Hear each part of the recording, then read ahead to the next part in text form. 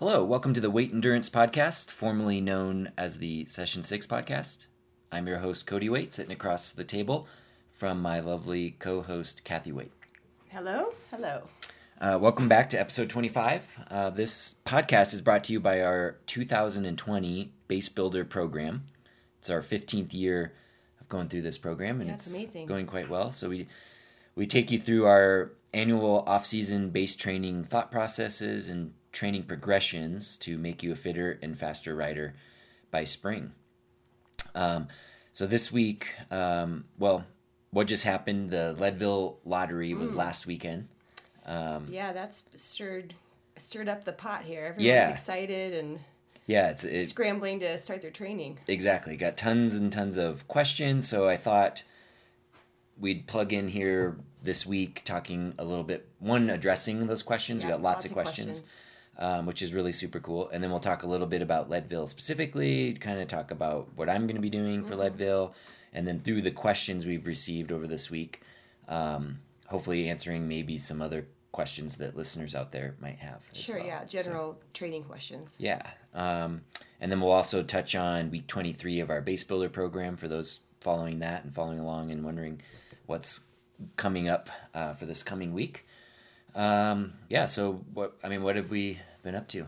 Other than I've been answering a lot of email questions about you've been on the Leadville computer training. quite a bit. I actually am officially sick with a cold. Right. So frustrating.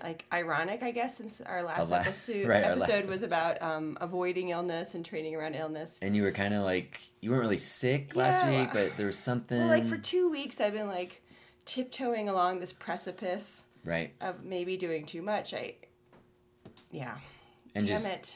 was a combo, I think, and this is applicable to probably most people here. It was a combo of, in my opinion, a lot of good quality training, stress. I was nailing it. Yeah, you were doing a pretty solid amount there. And then adding in the stress, family/life stress of our Emma oldest daughter was home from college, and it just added more activity more things to work around, interaction, being a mom, and I can be kind of anxious at times, and she was worried. She was trying to work through some things, and I was in it with her, and it wore me out, and then I didn't sleep very well, and I'm very sensitive to not getting sleep. So and so it's an easy mistake. We've preached before on the podcast here about, if your life stress goes up, your training stress has to come down. Otherwise, you flirt with illness or injury or burnout or whatever. And it's we fully know that, we fully preach it, and yet we still. It's really hard when you're in the middle of it. Sometimes. When I look back, hindsight's 2020. When I look back, I see, I was going into a lot of the Tuesday and Thursday training sessions, tired, hadn't slept well, fussing about it. But then I would hit my numbers and thought, well, that means I'm fine. Mm-hmm. But it was too many days like that where I was just a bit run down, and then just catches up with you. Yeah. Honestly, I'm kind of embarrassed about it, but I'm just a human like everyone else listening to this podcast and trying to do the best I can. And obviously, when you have a chest cold, then it kind of smacks you in the face, and you have to take a realistic look of should I have rested more? And I know I should have, obviously. Right. So, the takeaway I think is for everyone listening. It's just what I just said. Yeah. To re-summarize the summary, is to life, work, family stress goes up. Training stress most likely and should come down to some degree to keep that fairly balanced, so someone doesn't catch a cold or anything like that. So when one area of life stress goes up, another area has to come down. Yeah. For sure. So I think that's a good takeaway. So here I am. So thankfully, even though I sound kind of funny, and I have this cold in my chest, this cough, I don't feel horrible. So I've been able to still work a little bit. I've just been going to bed early and sleeping late. Yeah, and I think you're adjusting your kind of planned workouts. Just you're still training, but dialing it way back. Oh yeah, on Tuesday, I just spun on the bike. I really didn't even get my heart rate up. Yeah, but Tuesday there was some intervals planned at upwards of 90% of max heart rate, kind of anaerobic threshold stuff, and you smartly dialed it back, kept it aerobic, very easy in nature. And I think I'm going to feel up to doing the same thing today. Today's Thursday, and it's fine. It's just a little bit sad, but I'll move forward and just see how I feel. I think next week I'll be back to doing what I want to do. Yeah. In episode 24, our last one, we talked a lot about how to work around illness if you come down with a cold and whatnot, how to kind of adjust your training and whatnot. So if that's something that is maybe happening to you, or just, tune into that show, find that show, episode 24, and it has lots of the kind of what we suggest on how to deal with that kind of situation. What have you been up to? What else? I've just been plugging away, nothing fancy other than talking to a lot of people about Leadville, which I love to talk about. So, and then we've been getting our podcast cover has been updated. People may or may not have noticed that, but no longer is the big S6 hexagon on there. It's now the weight endurance kind of logo and cover. So shout out to our IT guy, John Sisk, for helping us get that together. And we're switching over, redirecting URLs, and just moving more and more forward in the rebranding process from Session 6, which is no longer. And now it's weight endurance on our endurance side of things, and then the CrossFit side of Session 6 was sold to Sean Paris. He renamed his CrossFit Common Fortitude. Common Fortitude, yeah. So it's got a fun logo, CFCF, so yeah, that's plugging along. And he's doing a great job with that. So everything's just busy cruising along here. Good week of training last week, week 22 of our base builder program. So we're into that anaerobic threshold level, kind of the upper level. So what we refer to as 32-minute power, which is determined through our testing and kind of training zone calculations. Moving forward, we're going to be into week 23 as people start listening to this episode. And it's the second week of the 32-minute power workouts. And these are definitely getting tough. They require a lot of just muscular endurance, I think. So I didn't get to do the workout on Tuesday. What did you think about it? I thought it was great. Was it doable? Were you able to hit your numbers? Yeah. So the first week we do this. We did this the last when we started with 64 minutes. So week 20, I think it was. We did the same strategy, which is I built in mini rest breaks within the greater interval to allow people to essentially get a taste or a little flavor of what the power output requirement is, but then inserting those breaks to make it very manageable mentally, also keep heart rates in check, because as we talked about in previous episodes, we don't like to get much above 90% of max heart rate in training, just because it's a little too stressful and hard to recover from. So we're back at that. So compared to 2 weeks ago, we're at 5 to 8% more power, doing this more or less the same interval structure, but just more power. Yeah, did that feel significantly more, or were you ready for it? Yeah, I don't think it, really, honestly, 5 to 8%, depending on a person's fatigue rate from the test results. It's not a significant amount of more power. Like my 64-minute power target was just under 300 watts, and this week it's 312 watts for 32-minute power. So, what is that? It's like a 16 or 17 watt difference. So, not a big difference, but it's still more. So it definitely is challenging. And I think this week 23 coming up, where we are going to do both Tuesday and Thursday interval sessions are the same, 4 times 8 minutes straight through. So that's definitely going to be that's gonna challenging. Be a good one. Yeah, at that 32-minute power. So all 4 workouts, Tuesday and Thursday of this week and Tuesday and Thursday of last week, we are doing 32 minutes worth of work at our calculated maximum 32-minute power output. But the difference is the first session was segmented into 2-minute kind of mini intervals, then 4-minute, and then the last 2 this coming week will be those 4x8. So since I'll miss the first week of this 32-minute power workout, based on what we said in the last episode, will I pull my power back a little bit? Like, if instead of holding like 210 watts, will I hold like 200 for the intervals? Probably, yeah. I would at least suggest the first few intervals. Yeah, just dialing to see it how back. I feel. Yeah, because I don't think you've gotten like full blown sick where you haven't been able to do anything. Right. Like if you had to take a whole week off, I'd say dial it back 5%. At least coming back. But since you've been able to keep moving, just super low intensity, I don't think you'll have lost that much. So, but maybe that first 1 or 2 intervals, I would dial it back just so you it's not maybe quite as much of a shock to the system. That's what it might be, a shocker. Yeah, and ease into it. So I think that's always a good strategy. I mean, goes back to my golden rule. I can't take credit for it, but I like to say it is it's way better to be 10% undertrained than 1% overtrained. Well, so. Yeah, that was actually ringing in my ears the last couple of days. Like, damn it, I clearly overtrained just a little bit. I didn't realize it in the moment, but then you put the big picture that I didn't get quite enough sleep, then I couldn't recover from the training, and boom, I got sick. Right. So we'll ease you back in next week. I think you'll be feeling better by next week. Yeah, I think so too. So all really good stuff. If you're a little confused on like our power references, 64-minute power, 32-minute power, so on, go back and listen to, I think it was episode, I don't really remember, I want to say 11 or 12 about our testing protocol, and that talks all about like our different training levels based off of the energy systems and whatnot, if it appeals to you, if you want to learn more. So that's on the bike next week, and then in the gym, continuing what we've been doing, that kind of stability and power focus. So we built up... Yeah, that's been going really well. Yeah, the heavy weightlifting November, December. Now, since the new year, switched over to that stability and power focus.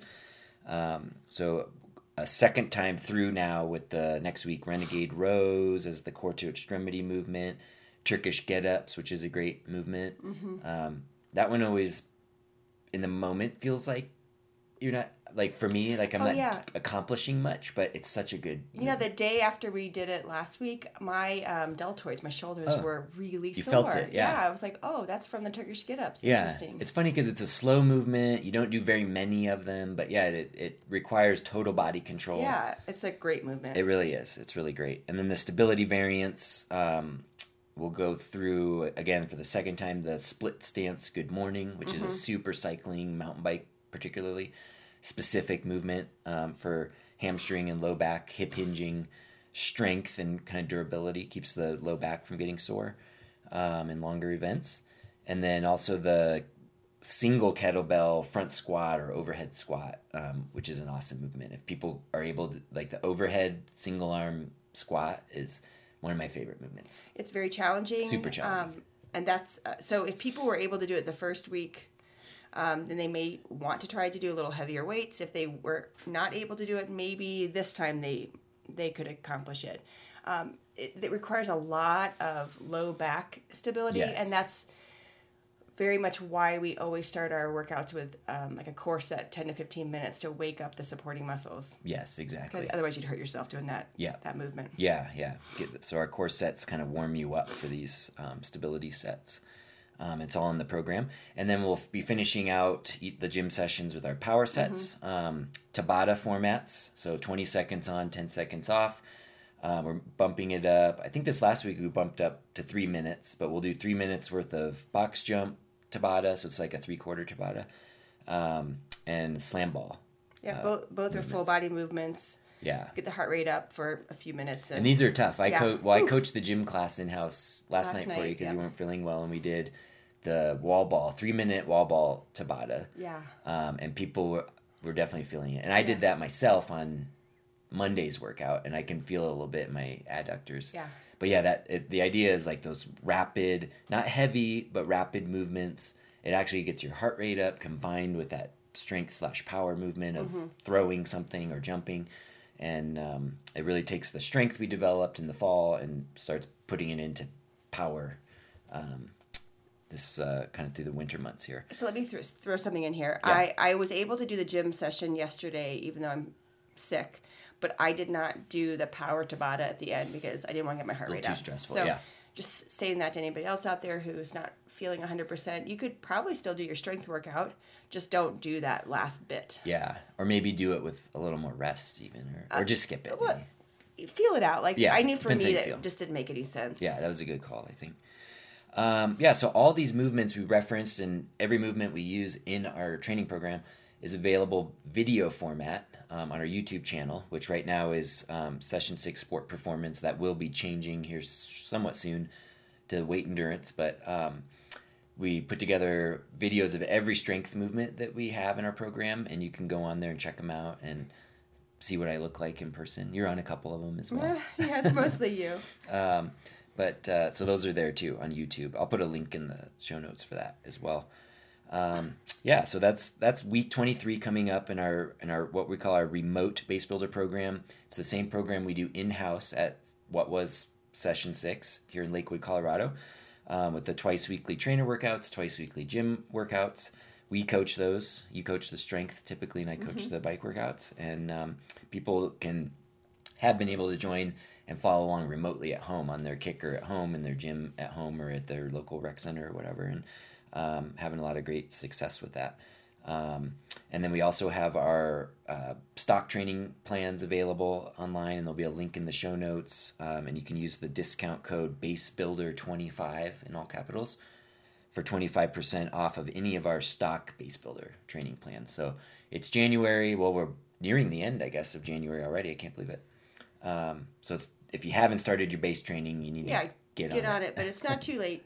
It just means you need to get moving. Yeah, definitely. All right. Well, we have a few questions that came in. Yeah, a few that you wanted to present from people in-house. Oh, yeah. So a couple questions that I got from in-house trainer sessions this week, so that some people have asked, and I think it's possible that other people at home doing this, whether you're following our program or you're training at home following any kind of program, we have become a fan this year and utilizing the slope mode on doing intervals in the gym on our Wahoo kickers, and as opposed to the erg mode. So erg mode locks you in based off of a percentage of your FTP, and more or less forces you to pedal around 90 RPM at the prescribed wattage. There's pros and cons to that, where slope mode is more, in my opinion, realistic to riding outside. And it's up to you, the rider, to stay focused, create the power in whatever gear and cadence combination you want. And there's pros and cons to that as well, right? So I always equate erg mode to running on a treadmill, where the treadmill's creating the pace and you just more or less have to keep up. It's kind of what erg mode is, versus running outside or slope mode on the trainer, where it's up to the person to make the pace and stay engaged and whatnot. Yeah. I think I like slope mode better. Yeah. I mean, we've had people in-house at the gym tell us both. Like, some like it, some don't. Some prefer erg. They're wondering when we'll do erg, and we will go back to erg at some point down the road here for some specific intervals, but we won't talk about that today. But some questions I got being in slope mode.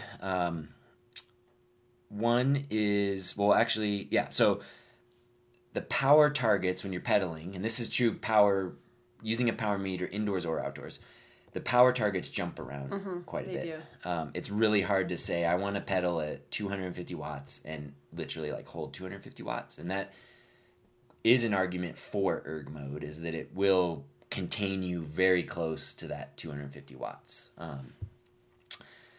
But that's not how it is outside, so I like it in slope mode this way. So is there a better way to do this, is what people were asking me. Is there like some other way we could put it up on the board, up on the TV screen, of something to look at? Okay. So I wanted to address that because I have a feeling other people have that question.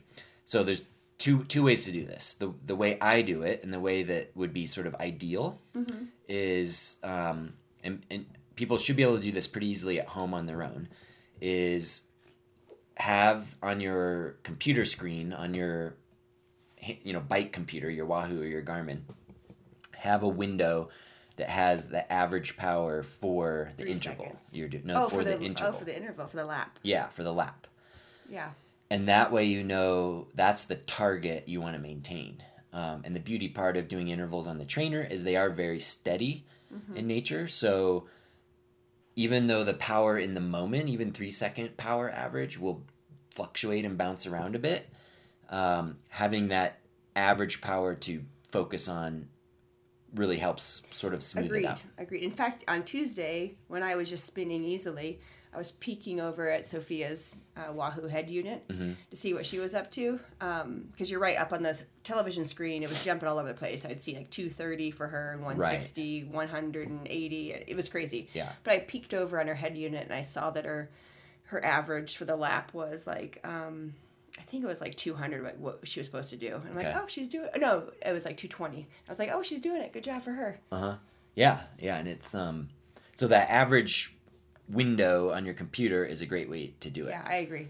And as a side note, why it's hard to fluctuate is the device recording or measuring your power, whether it's your power meter or the smart trainer, is taking samples of your force on the pedals and cadence, turning it over multiple times per second. So, which is good. It gives us a more accurate picture of what's going on, but it creates a very right. Because if you're pushing over the top of the pedals, it's a lot of power. If you're pulling, it might be less. Right. Exactly. So that's kind of why that's happening.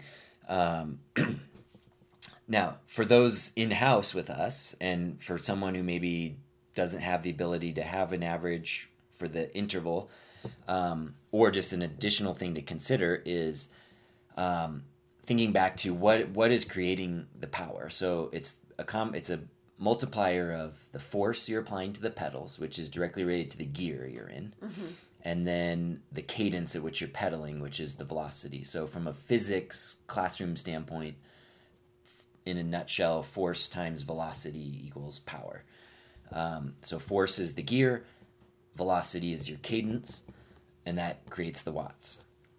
So when you're on a trainer, because they're so static, all trainers are essentially a power meter, in the sense that, assuming all other variables are the same or as close to the same as possible, like tire pressure if you have an on-wheel trainer, and other variants, but if everything's more or less equal, if the same gear at the same cadence should produce the same power. Now, if you have a smart trainer, it will calculate and tell you what that power is. If you have a dumb trainer, you don't have that ability. But as long as all the variables stay the same, that same gear, the same cadence will create the same power.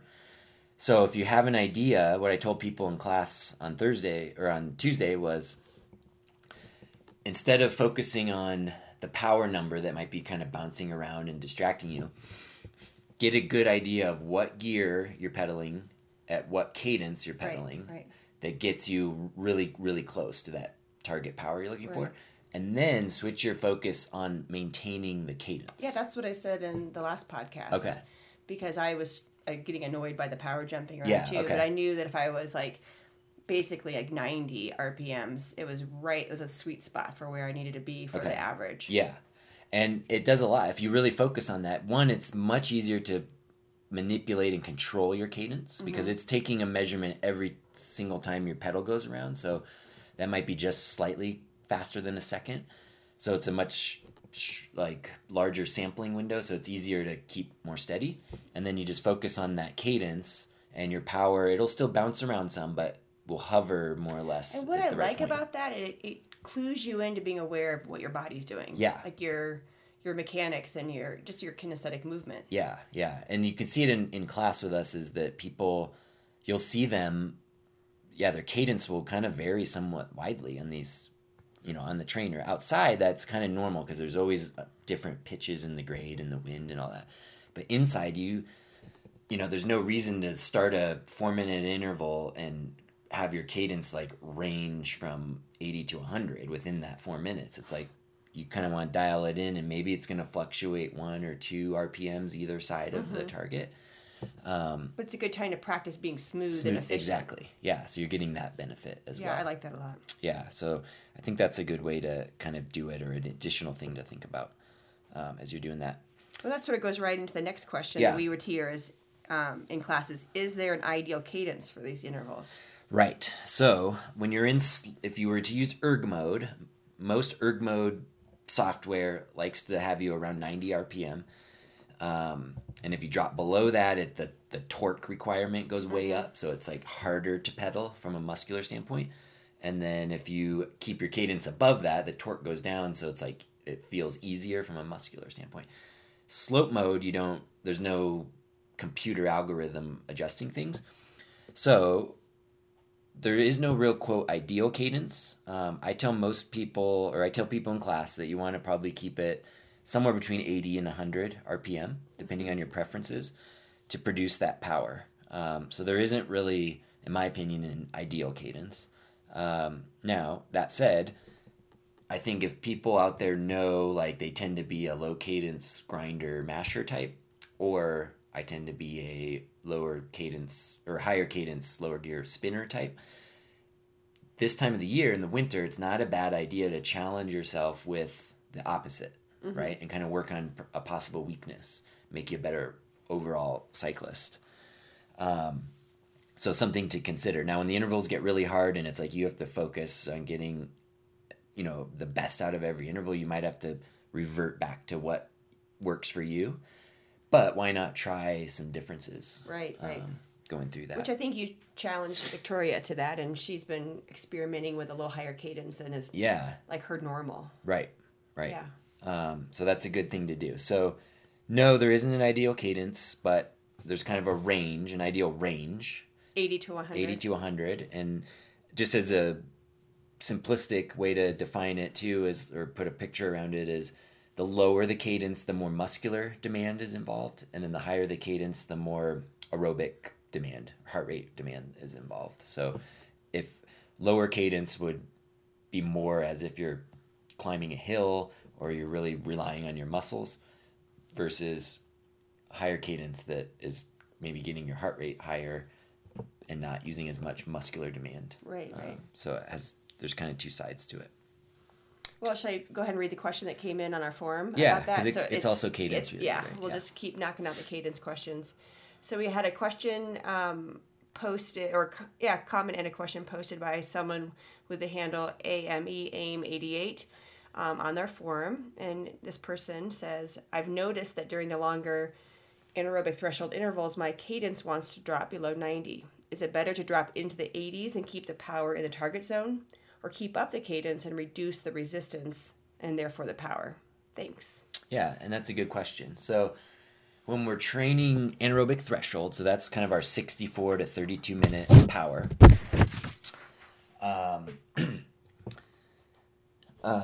lost my train of thought here. So he was asking if it's better to reduce his cadence to the 80s to keep the power up. No, so you want to focus on producing the target power that's required. And if that, requires falling, to a little lower cadence, that is totally fine. So the goal isn't to keep it at 90. The goal is to hit the power numbers for the workout. Yeah, hit the power numbers. And the only thing that would maybe change that is if your heart rate goes beyond 90% of max heart rate. So if you see your heart rate climbing above 90%, then it's time to consider reducing the power or resistance, or taking a short 20-second break if it's within a bigger interval or something, to kind of let that heart rate demand come down, recover a little bit. The reason being, if we push ourselves much beyond 90% of max heart rate, it's very stressful and does a lot of things to our hormones, and makes it difficult to recover from the workout, and put simply, it's just too stressful. Right, so. But to answer this person's question, he or she can drop down into the 80s for RPM to hit the power numbers. Oh, absolutely, yeah. It'll put a little more demand on the muscles, which often does feel easier to put out the same power until your muscles poop out, but which eventually happens. But yeah, you can definitely drop the cadence down, but focus on that power. Yeah, I think I mentioned this in the last podcast. Although outside I'll spin 100 to 105 pretty normally. For these anaerobic threshold intervals, I've been doing more 88 to 92. Okay. So to keep my heart rate lower. Yeah. All right, awesome. Let's move on to the next part. Okay. Leadville 100 discussion. Oh, right, yeah. A lot of excitement in the air right now. Yeah, so it's 30 weeks to the Leadville 100. So, unless you live under a rock or very, very new to cycling, most people know what the Leadville 100 mountain bike race is. It's been around, I should know, many years, 25. Yeah, and you've done it how many times? I've done it 3. Okay. Last year was the 3rd year, and I actually DNF'd, which I don't do very often in any race, but due to a knee issue that I just had to pull the plug because I didn't want to create bigger problems. And I've done it 0 times. You've done it 0 times. We've done the stage race a few times. Well, I've done it once. Yeah, I guess. And then I was signed up to do Leadville 100 last year, but had my IT band issue. Right. So I've been asked this year, are you going to do Leadville, Kathy? I'm just waiting to see. I did not put my name in the lottery like some of our friends. But if I decide I want to do Leadville 100, if my body's cooperating, if I'm feeling motivated to train for it, I'll jump into something like the stage race, and I shouldn't have any problems qualifying. Yeah.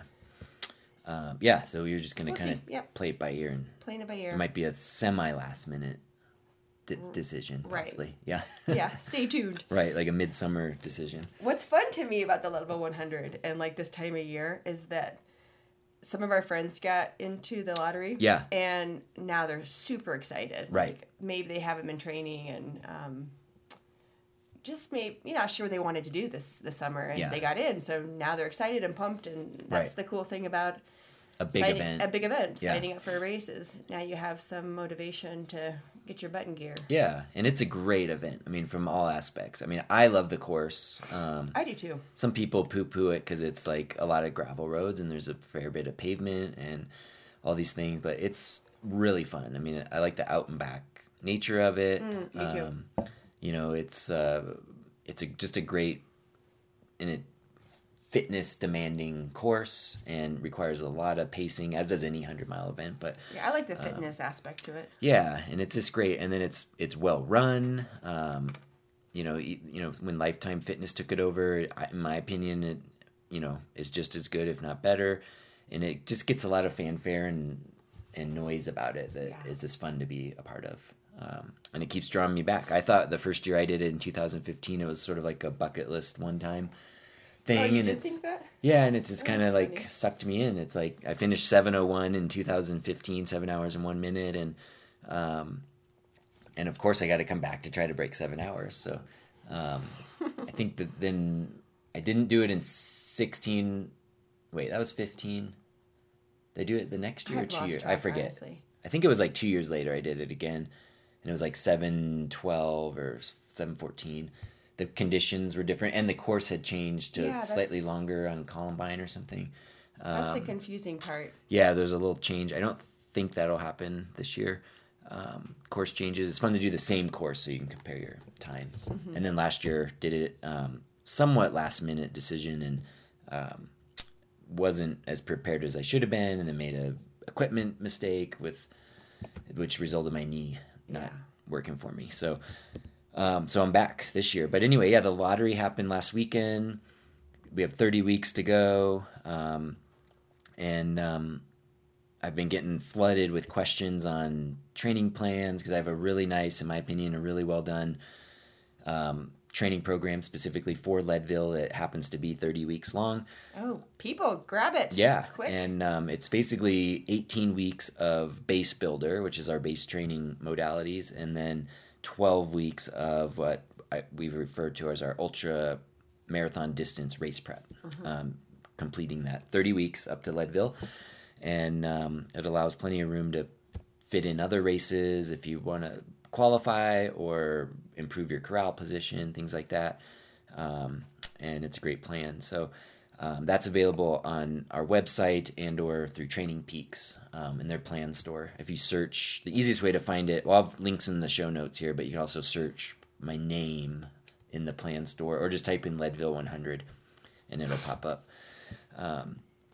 in the Training Peaks plan store. But you are going to do more than Leadville. You are signed up and selected for the special new thing this year called Lead Boat. Yes. Where on Saturday you'll race Leadville, and on Sunday you'll race the Steamboat Gravel Race. Yes. How long is the gravel race? 144 miles, I think. Okay. Oof. Mama. Yeah, big weekend. So, yeah, in the moment, like when they announced that they were doing this combo event, it sounded like such a great idea. Well, it is a great idea. And now maybe I might be regretting that come Sunday. Remorse now? Yeah, come Sunday, August 13th or whatever the date is. I'll push you out of bed and you'll get dressed. You'll be fine. But yeah, so Lead Boat Challenge. It's pretty cool. I mean, there's one historically iconic race, Leadville, and then relative new but massively popular Steamboat Gravel.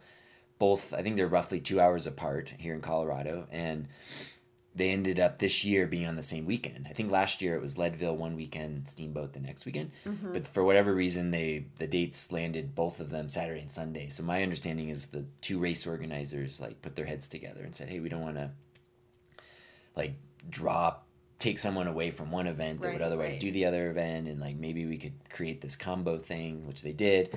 And I think they're just trying it out this year. So it was like you had to apply to get in. It's 50 racers. And what's really cool is they wanted 25 male racers and 25 female racers. Because Steamboat in particular is very big on the equality, parity, they call it. I learned that new word about men's and women's being equal. Okay. Very cool. In these events. So I'm a fan of that. Yeah, it's really cool. And so a week later, whatever it was, I got an email that said I was selected, and it's amongst like some pretty big name. Oh, like Jake Wells and. Well, Jake Wells is the 40-year-old. He's my 40-year-old nemesis in quote, friendly nemesis in quotes. We'll be duking it out, but it's like all the pros: Peter Stetina and Payson, McElveen. I can never say his name. And I think Ted King, and I mean all the big names. Big names. It's gonna be fun. Yeah, so I'm not going to be quote racing them, but I'll be in the race with them. But it'll be a huge challenge to say the least. So how are you going to tackle this? What's your plan? Yeah, so the way my season will play out, and this may or may not be interesting to people, but maybe help people build their season around Leadville or a big event like this. I'm doing our 24-week base builder, what we're doing in the gym here locally, and that started back in November or October, and then following that with a 8-week race prep plan to sort of a first mini peak of soft A races of the Sea Otter and the Epic Rides Whiskey 50. And those are both the second half of April. So that'll just give me.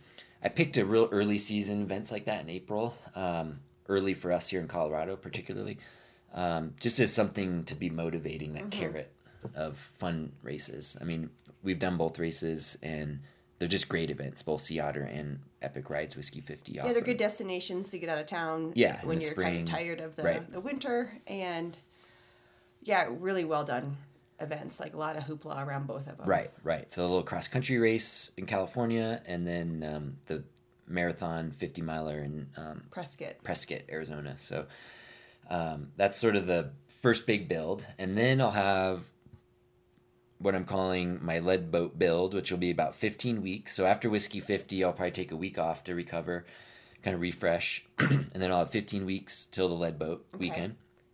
And the first 10 weeks of that is going to have a slight cross-country focus leading up to cross-country nationals here in Winter Park. I want to do that again.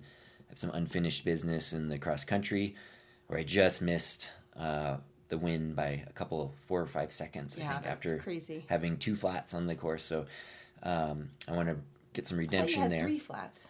Well, yeah, I stopped 3 times to put air in. And then after that, we'll leave 4 weeks of a big endurance focus going into Leadville. So you won't do more high-intensity intervals after cross-country nationals? Yeah. You'll focus on like the longer, slower rides? Right, exactly. Okay. And it's not that I'm not going to get long rides in those first 10 weeks. I definitely will. But they'll, like you just said, there'll be a much more intensity focus getting ready for cross-country nationals. Okay. With like an underlying endurance build. But then after cross-country nationals, I won't need to do any kind of intensity. It'll be just like some good, solid long rides in the mountains. That'll be a good change of pace, 3 weeks. Too. Yeah. Definitely. I'll be eager for that. I'll be done with intervals and things by then. And that will hopefully get me through Lead Boat, and maybe that'll be kind of a fun show when we get down in August, because there's a lot of logistics there with the big Saturday race. Yeah, that's what I'm thinking about. What do you do the night before race day, and then being prepared after the race for recovery and getting over to Steamboat? Well, yeah, and you will have a different perspective than I, because you're the racer, and like, what do you have to do to prepare for 2 huge events? But then the girls and I have to plan like big time for the support. It'll be just as stressful. Oh my God, it's so stressful. Probably more stressful, honestly. Because I feel like I've dialed it in for Leadville since we've done it 3 times. I mean, I have like a timeline down to the minute of where I need to be, and it is crazy crazy. And water bottles labeled and Snicker bars and stuff.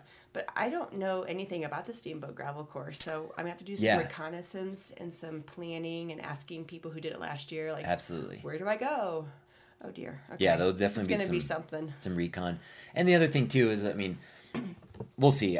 Of course, I want to race Steamboat to the best of my ability. But at the same point, it's like Leadville's what I want to really race because I still have that sub-7 goal. Right. And then Steamboat is like whatever I've got left. I mean, if I just finish, I'd be thrilled. If I finish with a good time, all the better. So it won't be as stressful. Leadville will be the stressful day for both parties, both of us. And then Sunday will be just hopefully a quote fun day. We'll Type 2 fun. Fun when it's over. Exactly. I'll look forward to one of those pizzas in Leadville after you race. Yeah. What's the name of that place? High Mountain Pies or Mountain Pies. So yummy. Yeah. Highly recommend that in Leadville. Yeah, and then just figuring out immediate recovery and, lining up whatever, probably get some sort of massage scheduled somewhere in one of the towns and getting over there, getting hydrated and then trying to get some sleep because I think we still have a lot to figure out, like where do we sleep and all that stuff. But it'll be a fun new challenge to do. All right, and so then after that weekend, it's 4 weeks to Marathon Nationals. Yeah, then it's a huge question mark. Like I even put here, like if I have anything left, and that's mental capacity or physical capacity, it's 4 weeks to the Marathon Mountain Bike National Championships in Texas, which we are going to because our We Development team is going to that. Well, I'll race that one. And you'll definitely race that one. And I hope to race that one. And, but again, it's on my schedule. It's in my annual training plan. It's just going to be a lot of recovery from that big weekend and then not much training, honestly, for 4 weeks to get into there. And we'll just see how it goes. And then for 2 weeks, for basically a 4 week span, there's additional race opportunities into the fall. But I highly doubt I'll want to race much more than that, but there's the Apex stages. I forget what it's called. What is that one? Apex. It's in Colorado Springs. It's a new race put on by Rock Shocks. It's like a stage race in Colorado Springs. Something That's why Apex. I don't know about it. And then the end of that, the Oz Off-Road Epic Rides race is something in Arizona or Arkansas. Arkansas. That I wanted to try, but I usually don't have energy or interest that late in the year. Probably not. But I do like the trails in Arkansas, so we'll see. Yeah. So that's my plan for Leadboat and kind of how I'm squeezing everything in. And, of course, there'll be many more other smaller, less important races along the way. But it's kind of the one way to kind of go about it. So. All right. Well, you've gotten lots of emails that have come in. Okay. So let's tackle some of those. Cool. This comes from Chris Brooks. Good afternoon. I just found out last night that I got into the 2020 Leadville Mountain Bike 100. This will be my second time. My first was in 2017 when I turned 50. My time was 9:49, but now I want the big buckle. And what do you need for a sub 9 for a big buckle? Sub 9 is the big buckle, yeah. I live in Ohio, and much of my training will be on the trainer via Zwift, Trainer Road, Sufferfest with longer rides on the weekends. I am interested in your 30-week plan and would like to know if you thought it necessary to do the high volume in order to go sub 9 hours. I have a special needs son who requires a lot of my time, but I could swing the extra few hours per week on the bike if needed. I'm not trying to podium or do anything special. I just want to go under 9 hours. 8:59:59. Thanks, Chris. Well, to clarify, to go under 9 hours, I would consider that something special. Oh, exactly. I mean, that's nothing to balk at or downplay. Man, that's exciting if you're standing near the finish line with the clock running at 8:55 and then... Well, we had an athlete, Ian, last year. Didn't he just come in? He was the last one. Super exciting. Under 9 hours. He was the 8:59:59 Yeah, he collapsed across the finish line because he had a sprint coming up the road. Yeah, so I mean that is a great goal to have. So real quickly, I think he's kind of asking almost like the difference between our high volume and low volume options. So in a nutshell, so our low volume plan revolves around, say, 5 hours a week up to about 14 hours a week at the highest point, kind of midsummer. I'd say the average is right around 7 to 8 hours per week for low volume. The high volume kind of kicks it up a bit. It's more like I think the lowest might be 7 hours, and it goes up to 16, 17, even 18. It has ability to adjust there at the highest point, kind of midsummer. With the average, I think, hovering around 10 hours a week. So not a massive difference between the two, but that said, it is a difference. And for most amateur riders, people training and racing for this, it's enough of a difference that it takes some thought to think about. So some things to think about is the midweek portion, so kind of the Monday through Fridays, are structured around the same general concept, which is twice a week strength training. That takes roughly an hour. When you get really good at it, it's maybe 45, 50 minutes, but let's just say an hour. Then twice a week structured interval workouts. These are designed to be done on a trainer, although they can very easily be taken outside. Many people, including myself, have done that. But it's like the shorter, more structured, kind of interval-based workouts. Not always high intensity, but always interval-based. Now, one difference between the low versus the high on those workouts is the low volume structured workouts usually are right around 75 minutes. Mm-hmm. The high volume planned structured workouts are more like an hour 40 to maybe 2 hours. Okay. So they're not quite twice as long, but a bit substantially more. Okay. You're adding an extra 40, 45 minutes to it on those. And then the weekends, on the low volume plan, there's kind of the one big endurance ride. Well, it starts out shortish and builds to big. And then the high volume plan suggests an extra kind of longer structured mid-intensity ride and the longer endurance ride on the weekend. So more or less saying, if you have the ability to get riding both weekend days, and you want that extra bit. So that's kind of where the majority of the volume differences come in. So it really becomes, to answer his question specifically, if I want to go 9 hours, do I need to go on high volume? No, you don't. I mean, anyone can do the low volume plan and have a very, very good race at whatever their capability is. It really comes down to choosing between the plans is like, not only how much time do you have, but also how much training can you absorb, right? Because just training more doesn't always equate to better performance. Because if it's more on top of a stressful life or a busy job or whatever, it can often be just too much, and you get burnt out or sick or whatever. And he does sound like he has a significant life stress with a special needs son. Yes, and that's what I mentioned to him. So I think I suggested to him, go with the low volume plan, and you can always adjust and add more riding, more volume, on weeks or days that make sense, where maybe your life stress is a little bit less, or you're feeling really good, or whatever the case is. You can always add more. You can always add another ride on the weekend. You can always make a 3-hour ride 4 hours if it makes sense. You can always do a little bit extra warm up or warm down for those midweek structured workouts to make them a little longer. There's a lot of variation in here. So I would steer probably most people, honestly, towards the low volume, especially the big things are if you have kids that are 16 years old or younger, low volume. If you have a high demand, high hour, stressful job, I'd steer you towards low volume. Those are probably the two big things. Right. But if you have a pretty stable, low stress life and you have the time and can get enough sleep, that's the other thing. The high volume might be an option. Because the same can be said. You could go high volume and trim that back. Right, but you may always feel like you'd be tempted to do more. Or you're falling short, and that can weigh on your mental. That's a good point. Your mental game. Very good point. Yeah. So I would say I'd steer 80% of the people towards low volume, and then adding a little extra if they feel like they can handle it. Yeah, I agree with you. Okay. Chris, give us some updates. Let us know how it's going. Yeah, definitely. And that goes for everyone. Keep us in the loop of what's going on. All right. Question number 2 about Leadville. Let's see here. From Matthew Gross. Oh, I should have brought my reading glasses now. Some small font there. Oh, mama. Hi, Cody. I'm looking at purchasing your 30-week Leadville mountain bike plan, version 3.1, low volume, structured workouts, and strength program via Training Peaks. In short, I'm riding Leadville 100 mountain bike this year.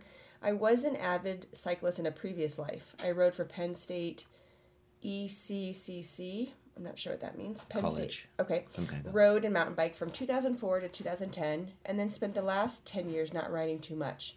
I'm mostly recreational with some bigger rides with friends sprinkled in throughout the years, but no real training or serious efforts. I feel like I could somehow access my OG base again if I start digging in and doing some more focused training. I've never trained, quote, with power, unquote, but I'm determined to get into form to comfortably ride and finish, maybe under 9 hours. So I got myself a Wahoo kicker and set up my road and gravel rig and mountain bike rig with stages meters. I'm hoping to use power and heart rate to dial in my weekly training needs as efficiently as possible. I'm looking for a personalized training plan to be as efficient as possible with my time on the bike over the next 8 months. I run a small company his small company in Louisville, and I have actually I don't know if it's Louisville in Colorado or Louisville, Kentucky. So I'm not sure. And he has a 4-month-old and a 3-year-old at home, so volume and time is unfortunately, or fortunately, not of the essence. I travel often, and I'm hoping to have running somehow supplement my training regimen when I do not have access to a bike. Not sure how that could fit in. What would your recommendation and thoughts be? Looking forward, Matt. Okay. I'm going to hand this to you. Yeah, so this one kind of piggybacks off the last question about Yeah. volume and whatnot. Yeah, he's got a lot going on. 2 little kids, running his own company. Right. He has travel. He travels for work. Sounds like he was a pretty serious cyclist back in the day. Right. But he's been recreational and non-structured for 10 years. Right. Did I summarize that pretty well? Yeah, I think so. So I think he's right on track. Matt, you're either from Louisville or Louisville. Yeah, Louisville or Louisville Just if you're in Colorado. Right. Well, I'm from Indiana, so we went down to Louisville. Right. Well, yeah, because if you're from the east, it's always a Vol, but here in Colorado, we're weird, and it's Louisville, Colorado. Who knows?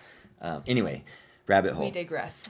So, yeah, I think he's right on track with everything. Yeah, he bought some new equipment, so he wants to be in the 2020 technological situation here and be more serious with his training. Yes, and so our training programs, both the high and the low, you utilize or reference both power and heart rate, but you don't need a power meter, although you just kind of get more out of it with a power meter or a smart trainer because of the structured workouts that come with it. Reference that, and you can just dial things in much more specifically, and you can also see progress and gains made through the testing that's involved as well. But that said, if you don't have a power meter, don't think you can't follow this. You can follow it very, very well. I mean, honestly, probably 85% or 90% of the training, you're just as well off with just a heart rate monitor and not a power meter. So yeah, I think he's all right on track. I mean, he's getting the power meter, he's getting the heart rate monitor, going low volume with his busy life. He is right. I think if you have a history in cycling, that will come back, even if it's been sort of dormant or neglected for a number of years. It will come back, and someone like that will see probably more rapid gains following the program, because those miles are still in there. They just need to be kind of dusted off and reignited. So that is great. And then he mentioned traveling a lot, and which some people have to do for work and whatnot, and supplementing with running. And I think that is a decent idea. It's running, as far as like an aerobic benefit per minute, is actually better than cycling.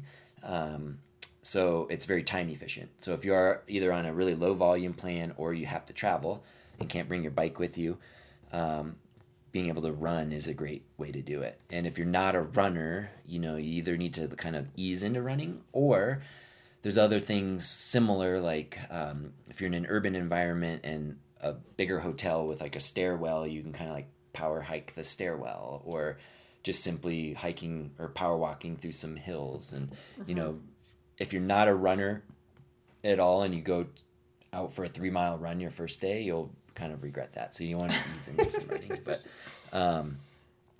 ease into it. And those sort of cross training things when you're traveling makes the most out of things. So I think he's he's right on track. So I think those were my thoughts.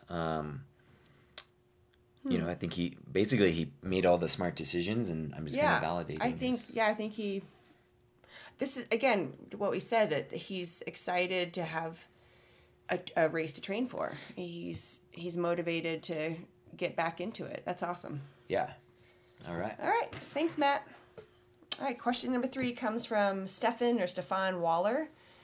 Good morning. I'm looking to start your high volume Leadville plan this week. So as I just found out that I'm in. Congrats. Yay. I plan to do Rattler March 28th, a 100K gravel race on April 4th, Firecracker 50 in Breckenridge on July 4th.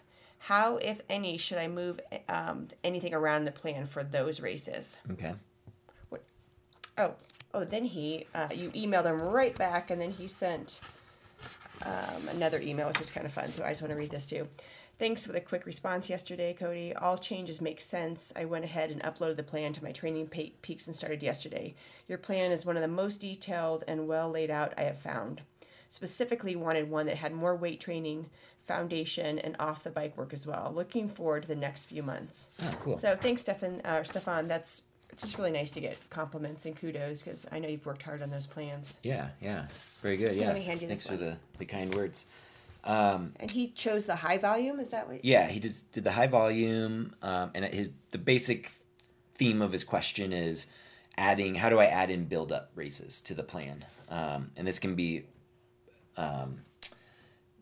make sense for any of the plans, not just the Leadville plan here. So I think this will help address a lot of questions that maybe some of our listeners will have. What I recommend is, so he's got his main race in August. That's his A race, Leadville. And then the Rattler, I'm assuming it's the Austin Rattler in Texas, which is a lifetime fitness race where he'll improve his qualifying corral status. And then he's got a gravel race in April, and then Firecracker 50, which is a big 50-mile race here in Colorado on July 4th. How should he move things around? So those are great questions. A lot of people will have similar questions. So what I recommended to him is following the plan. When you have these early season and kind of early plan races, like the one he had, like Austin Rattler at the end of March and the gravel race in April, is to stay on track with the training and the week of those races are what you refer to as either B or maybe even C races. So probably Austin Rattler would be a B race. The gravel race would be a C race, I'm guessing. The week of those races, train like normal, Monday, Tuesday, and if it's a Saturday race, go really easy and remove the workouts for Wednesday through the rest of the week. Okay. Wednesday can be just an easy recovery workout because Tuesdays is almost always some sort of structured intervals, day. Yeah. So Wednesday's a recovery spin kind of day. 2 days out from the race, just take that day completely off. And then the day before the race, you would do what we refer to as our race prep workout. And you would be able to find that actually the day before Leadville. So you can kind of scroll ahead in Training Peaks to the Leadville week and find that race or the ride on Friday. Mm-hmm. You can copy it and then paste it up where you need it for that Friday. And in a nutshell, a race prep workout's about an hour. Yeah. With mostly easy riding with some few little hard efforts. Race efforts. Yeah, to kind of wake up the muscles and get the heart rate up briefly before race day. And then you'll have your race. And then after the race, it's about recovering for probably 3-4 days of easy stuff. Maybe 1 or 2 days off in there within those 3 or 4 days. And then some easy spinning. And then pick back up on the plan the Wednesday after the race, which would almost always be a strength day. So you kind of ease back in with some strength training. So that's the easiest way to adjust the plan at a race. So the race becomes a great piece of training that you want to be fresh enough to do well, but we're not going to interrupt a whole large amount of training. And then you want to be able to recover enough to get back into training and not create too much fatigue from the race that way. So for those kind of races, that's what I would recommend is you're basically going to delete the Wednesday of race week to the Wednesday after race week. Well, really the Tuesday after race week. You'll True. do the Wednesday strength training. Right. So delete Wednesday of race week to Tuesday of the week after. Right. And then plug in what I just said to plug in, and then I think that's the easiest way to have the minimal interruptions and still have a good race experience. Okay, I like that. Yeah, and then I recommend it for Firecracker 50 being July 4th, so it's like 5 weeks or so away from his A race, Leadville, is to consider using that race as kind of almost like a practice race, and maybe taking at least the entire week. So instead of deleting things on Wednesday, maybe you definitely go back to Monday of that week, maybe even the weekend prior, and more or less remove those workouts, delete those workouts, and copy and paste the week or so before Leadville into that week. Yeah. So what you do is, one, it'll give you a little bit more taper for this race, which might be a B race, but it also gives you kind of this practice run through what race week or the week, the 7-8 days before Leadville would look like. You get to kind of practice that. You can see how your body responds to that and how you feel on this Firecracker 50 race day, and see if that worked well. Like, did you feel good that day with how that worked, or did you feel a little flat and maybe you needed a little bit more the day or two before, or maybe it wasn't enough? You can kind of just see how it goes. Right. It's a good practice. Test the waters there. Yeah, and then you can make any adjustments for the real thing in August that way.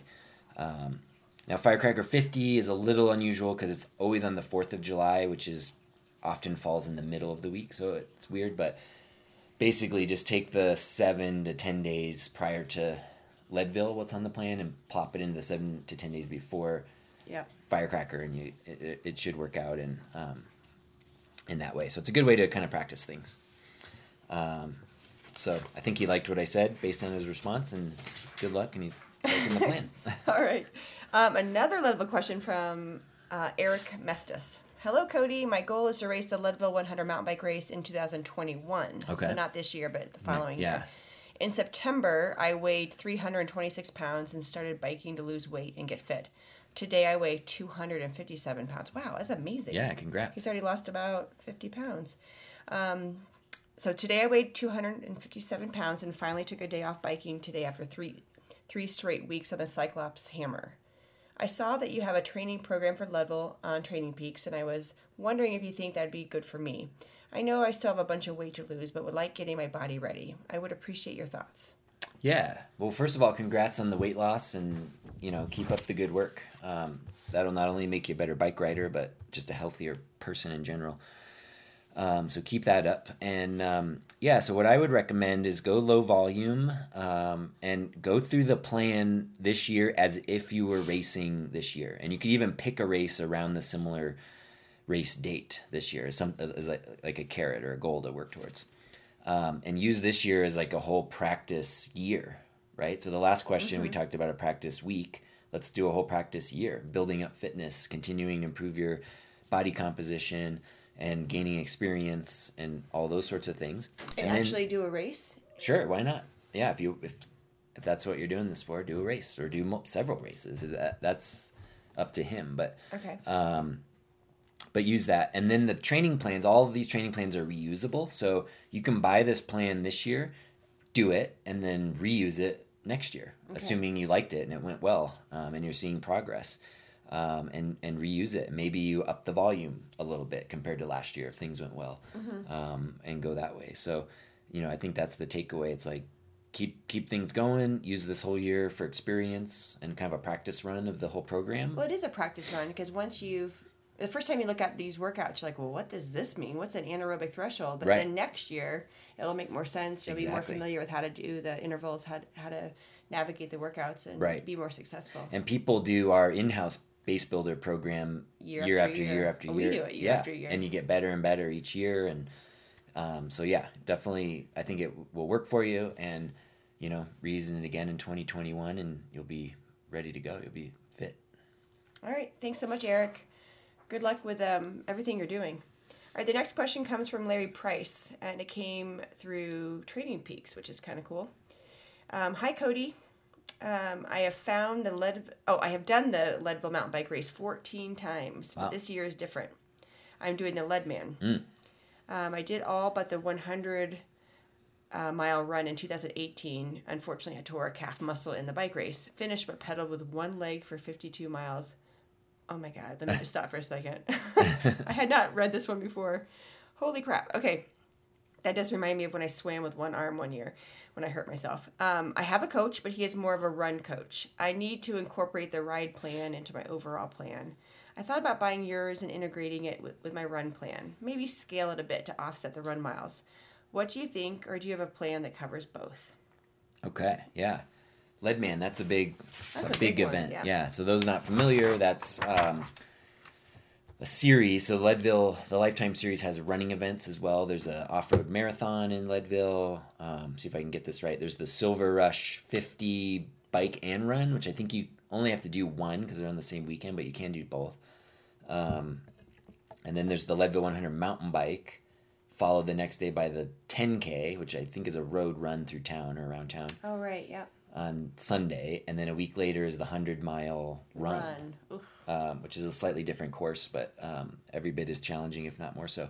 And the fact that it's running is crazy, but good on you, Larry. So I don't have a Leadman specific plan, but I do think you're on the right track with being able to use our low-volume Leadville plan and then supplement in the running accordingly with your run coach, and going that way. Can you believe he rode the last 52 miles with one leg? Let's just talk about that for a second. Yeah, that's crazy. What in the world? But yeah, congrats. He's clearly a tough guy. Yeah, definitely a tough guy. And I think that's what it takes with Leadman or any of these 100-mile running foot races. The ability to endure suffering. Yeah, and just staying in the game. I couldn't do it. My feet would just start hurting. So, yeah. And I think you have to grow a really good beard, too, to be in Leadman. Right. I think they almost and get short shorts and long socks. Yeah, but the beard is definitely key. Larry, do you have a beard? Yeah, depending on the person, you might have to start working on it now, or maybe like me in 2 weeks before you can grow the beard out. So, but yeah, I think our low volume would work great and supplement the running in. All right, the last Leadville specific question is from Matt Gordon. It also came through Training Peaks into your email. Okay, it says, "Hi Cody. Let me read this right. Hi Cody, I'm hoping to upgrade my buckle this year at the Leadville 100 and go sub 9 hours. I raced Leadville a few years ago and my time was 11:30. It was my first ever Colorado mountain bike race shortly after moving from the Midwest. I think my endurance at altitude has developed strongly and I'd like to follow somewhat of a structured 12 to 16 week plan as best I can. Can you provide any more details or insight on the ultra endurance, low volume 12-week plan? I do all my riding outdoors, and by the time I start it, it shouldn't be an issue. Any input would be appreciated. Best, Matt Gordon." Okay. So Matt's speaking specifically of our 12-week race prep plan. So our race prep plans are assuming you've already established a base of some sort, either following our base builder plan or on your own base training.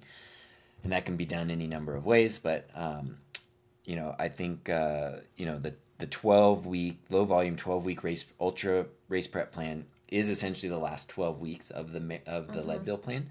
So assuming, Matt, that you are getting a good base between now and 12 weeks before, you should be fine on doing that. And like I mentioned earlier, you can do all these workouts outside if you're opposed to indoor riding. But there's a lot of value to indoor riding too.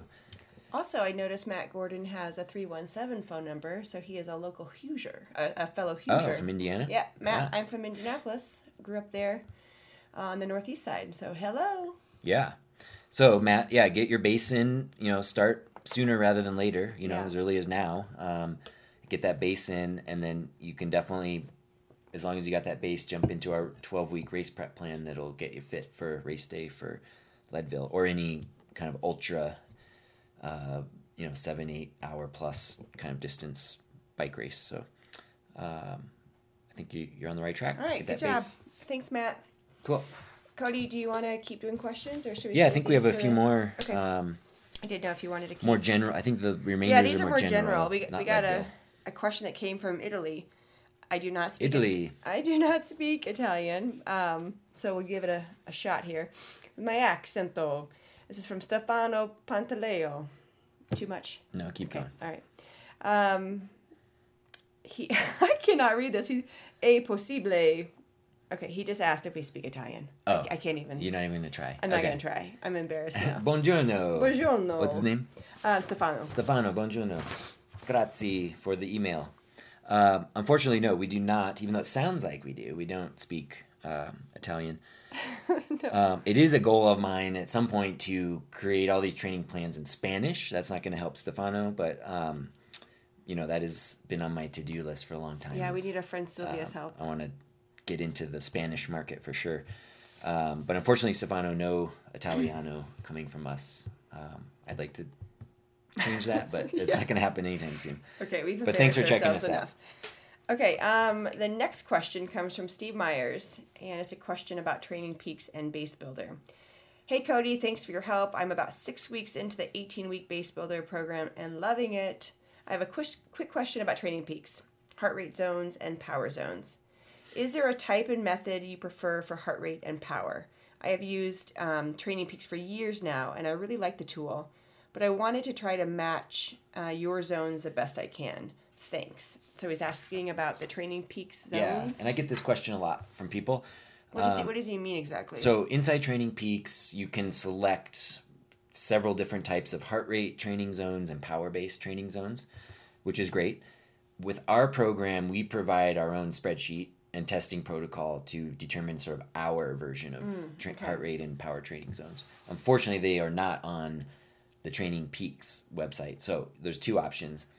You can either manually input and basically put our training zones into Training Peaks for your own use. It's fairly easy to do. Under the settings. Yeah. Or pick the ones I usually steer people towards for heart rate is it's the Joe Friel 7-zone model based off of lactate threshold heart rate, which you could calculate at about 90% of your maximum heart rate, which again, using our test, you'll identify those numbers. And then for the power, we use the Coggin, I think it's 7-zone system based off of FTP power, which is also identified in our training zone spreadsheet. Okay. Now, that said, it's like you don't even need to worry about that, because what that is even in there for is so you can go back and see how much time is spent in the various zones, and there's other things that are interesting and maybe valuable, but I don't spend too much time looking at that stuff. Yeah, you and I never talk about like zones. I hear people saying, "Oh, I was riding in zone 3 for." Right. I don't know. I didn't even think about it. Yeah, it kind of like overcomplicates. But if you're a data person and you like to look at it, you can select those zones I recommended, or basically input hours into Training Peaks. Okay. Or just not really worry about it. All right. So that's up to the individual. But unfortunately, our zones are not in Training Peaks. I mean, maybe someday we'll get big enough that Training Peaks offers that for us, but not at this moment. Got it. Okay, another question from James Kennedy. He's one of our remote Base Builder guys, right? Yes. Okay. Hey, Cody, I hope this finds you doing well. I missed Base Builder last week. A house guest accidentally took home my Wahoo Kicker power supply. Oh, that stinks. Oh my gosh. Okay, it's like our kids always stealing our iPhone chargers. Right. Now that I have it back, should I catch up on last week's training, the week of January 14th, or just start with this week of January 20th? Let me know what you think. Thanks. Okay. I like this question because it might pertain to many people, because missing a week of training just happens, whether you have a little illness or you got busy at work or you had to travel or whatever. So how to make up a missed week. If it's just a week, I think it's okay, and you weren't sick, you can definitely kind of go back, assuming you have time in the build up to your A race, and just shift everything forward a week. So you're essentially doing last week's now, and every week forward a week, quote, behind. Okay. I think that's fine. If you were sick, and you missed a week, you might want to lower the power targets, like we talked about at the very beginning of this show, 5%, and we kind of cover some of the stuff around that in last week's episode 24 about training around being sick.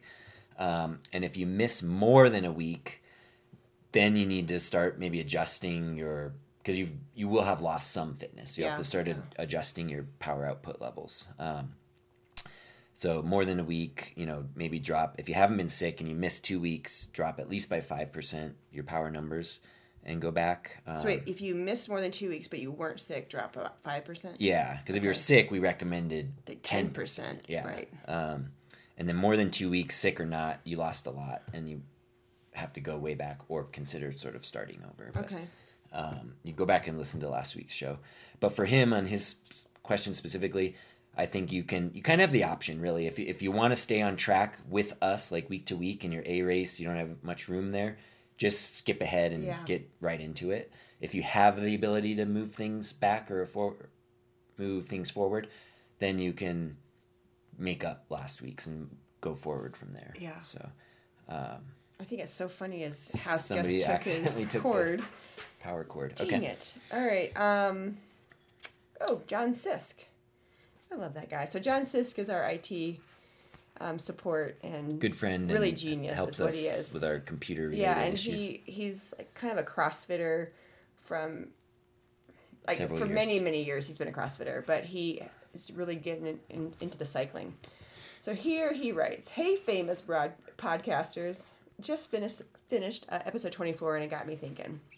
Steve Mitchell and I are in the lottery for the Dirty Kansas 100-mile gravel race on May 30th. And Steve Mitchell's an old friend, too, and CrossFitter, and a Spartan racer. He's very into Spartan racing.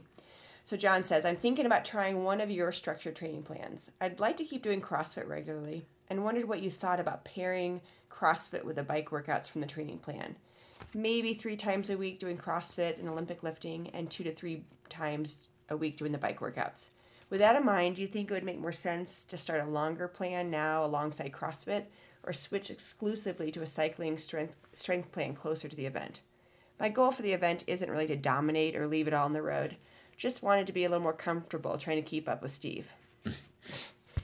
I love it. Yeah, thanks, John, for the question and all your help getting everything set up and figured out. He helped to improve our microphones. Well, he just changed the logo for the podcast. Yeah, does a lot for us. So we'll hook you up with whatever training plan you need. But to kind of answer your question, which is surrounding like combining maybe CrossFit and endurance training, it can be a little tricky. But I think initially, like the first half of our kind of base build-up program, you could probably keep doing CrossFit, especially because you're experienced with it, in replace of our strength program. Mm-hmm. And then eventually the training on the bike, the intervals and longer rides on the bikes will start getting demanding enough where you're not going to probably want to do as much CrossFit because CrossFit is very demanding. So it's like this balance. So I would recommend just keep doing the CrossFit. You love it, do it, you're good at it, and you have fun with it.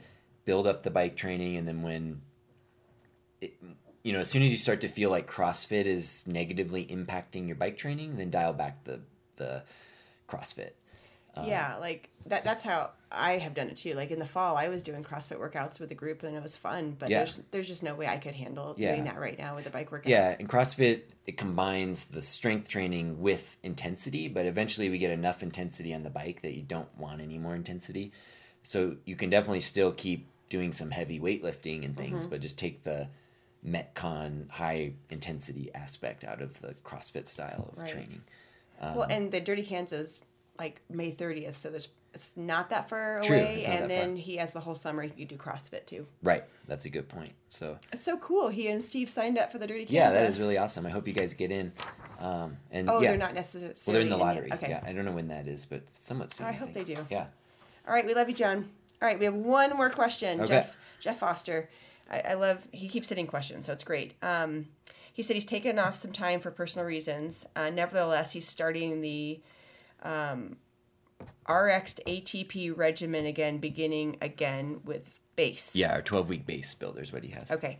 I performed the power fatigue test today and took a rather large hit in my FTP, but a huge increase in my fatigue rate. However, can you please just take a look at the numbers here? I want to make sure that the calculation is correct because all of my numbers on the second power fatigue were lower yet resulted in a higher FTP. I'm totally fine with training at an FTP of 195 versus 227, but I also want to make sure I'm getting the most benefit out of this particular base than the previous ones. I have attached the numbers for your review, and I will begin and continue training with this result unless you suggest otherwise. Thanks for all that you've done for me personally. Okay. Yeah, so I think the root of his question is... Let me hand that to you. He saw some improvements in his anaerobic power numbers in the test after a bit of a break, and more so from the sound of it in the 1 minute power than the 4 minute power. So it increased his fatigue rate. Okay. That subsequently reduces your 64 minute power, or quote FTP. And we had a couple other people. Yeah, and actually last Saturday when we did a bonus in-house session because the weather was kind of cold, our friend Doug Schuler asked the same question, and I thought you could address all of it now again. Yeah, so essentially it's like sometimes when your power numbers improve, like your 1 and 4 minute power tests, which is what we use to determine training zones, it's possible that your longer duration calculation zones will actually decrease. And why is that? It's because the fatigue rate increases. So the fatigue rate is the percentage at which your power declines from the 1 minute test to the 4 minute test. And most people are 5 to 8%, somewhere in there. Sometimes a little outside that, but 5 to 8 is kind of the average.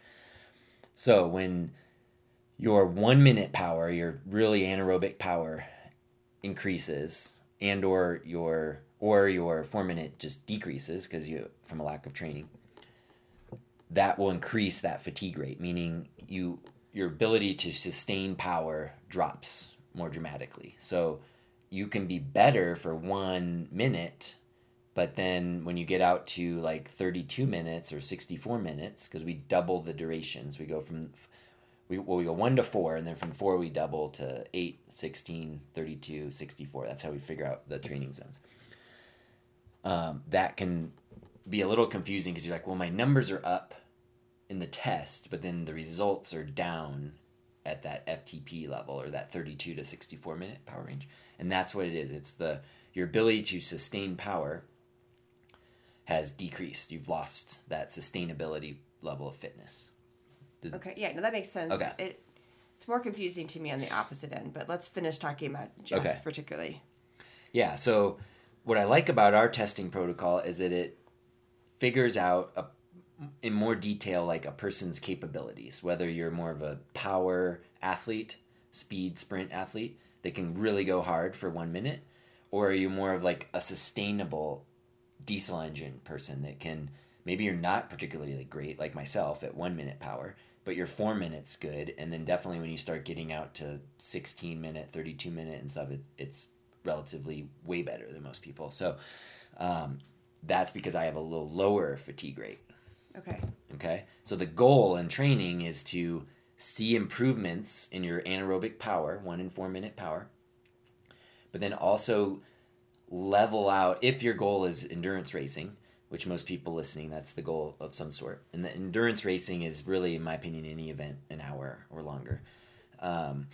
Then you want to improve those numbers, but improve that fatigue rate. If it's 7 or 8%, you want to knock it down slowly to 6%, 5%, because that means you're able to sustain higher levels of power for longer durations. Right. Meaning your endurance is better. Right. So Jeff specifically, he's wondering if he should train with the new numbers being lower. His FTP is at 195 versus 227. So what did you say to him about that? Yeah, I think he should, at least in the beginning. And also keep in mind, Jeff, that the first half of Base Builder focuses heavily on heart rate anyway, and you're going to be training aerobically to heart rate targets rather than power targets. So you won't actually even be training at that FTP number for 6 or more weeks until you get to there. And then there's actually a retest point. So maybe by then you might be back right up close to that 227 number. Oh, let us know, Jeff. Yeah. So, taking 2 weeks or whatever it's been, several weeks off, you will get that fitness back more quickly than the first time going through building it up. Okay. That way. So it is a little confusing sometimes. People will see the improvement in the numbers and like, yes, I improved, but maybe it's like your anaerobic, the 1 minute one really improved, the 4 minute one only improved a little bit, so that percentage is now a little bigger. Maybe it went from 6% to 8%, and therefore numbers are lower out at the longer durations. Yeah, that one makes sense to me a little bit more than the opposite, which was what Doug was asking about. Okay. I think we had talked about how, like, my 1 minute and 4 minute numbers decreased from October to January. Oh, they both decreased. Yes. But my aerobic 20-minute power, my aerobic threshold power increased, and so my FTP increased. Well, what happened, it's not because your aerobic 20-minute power increased. It's because even if both the 1 and 4 decrease, if the 1 or the 4 doesn't decrease as much as the 1, that's where that percentage will possibly improve. Yeah, that you've narrowed the difference. Fatigue rate. Yeah. So as long as you feel like your test efforts were solid and it wasn't like you kind of held back in the 1 minute to artificially improve, right? Or you goof something up, your pacing or whatever. As long as both tests were relatively solid and good, then it's possible. It's just because when you do improve your endurance, it's inevitable that you're going to lose some of your top end. It's a scale. Okay. When you improve your anaerobic ability, you usually lose a little of your aerobic ability and vice versa.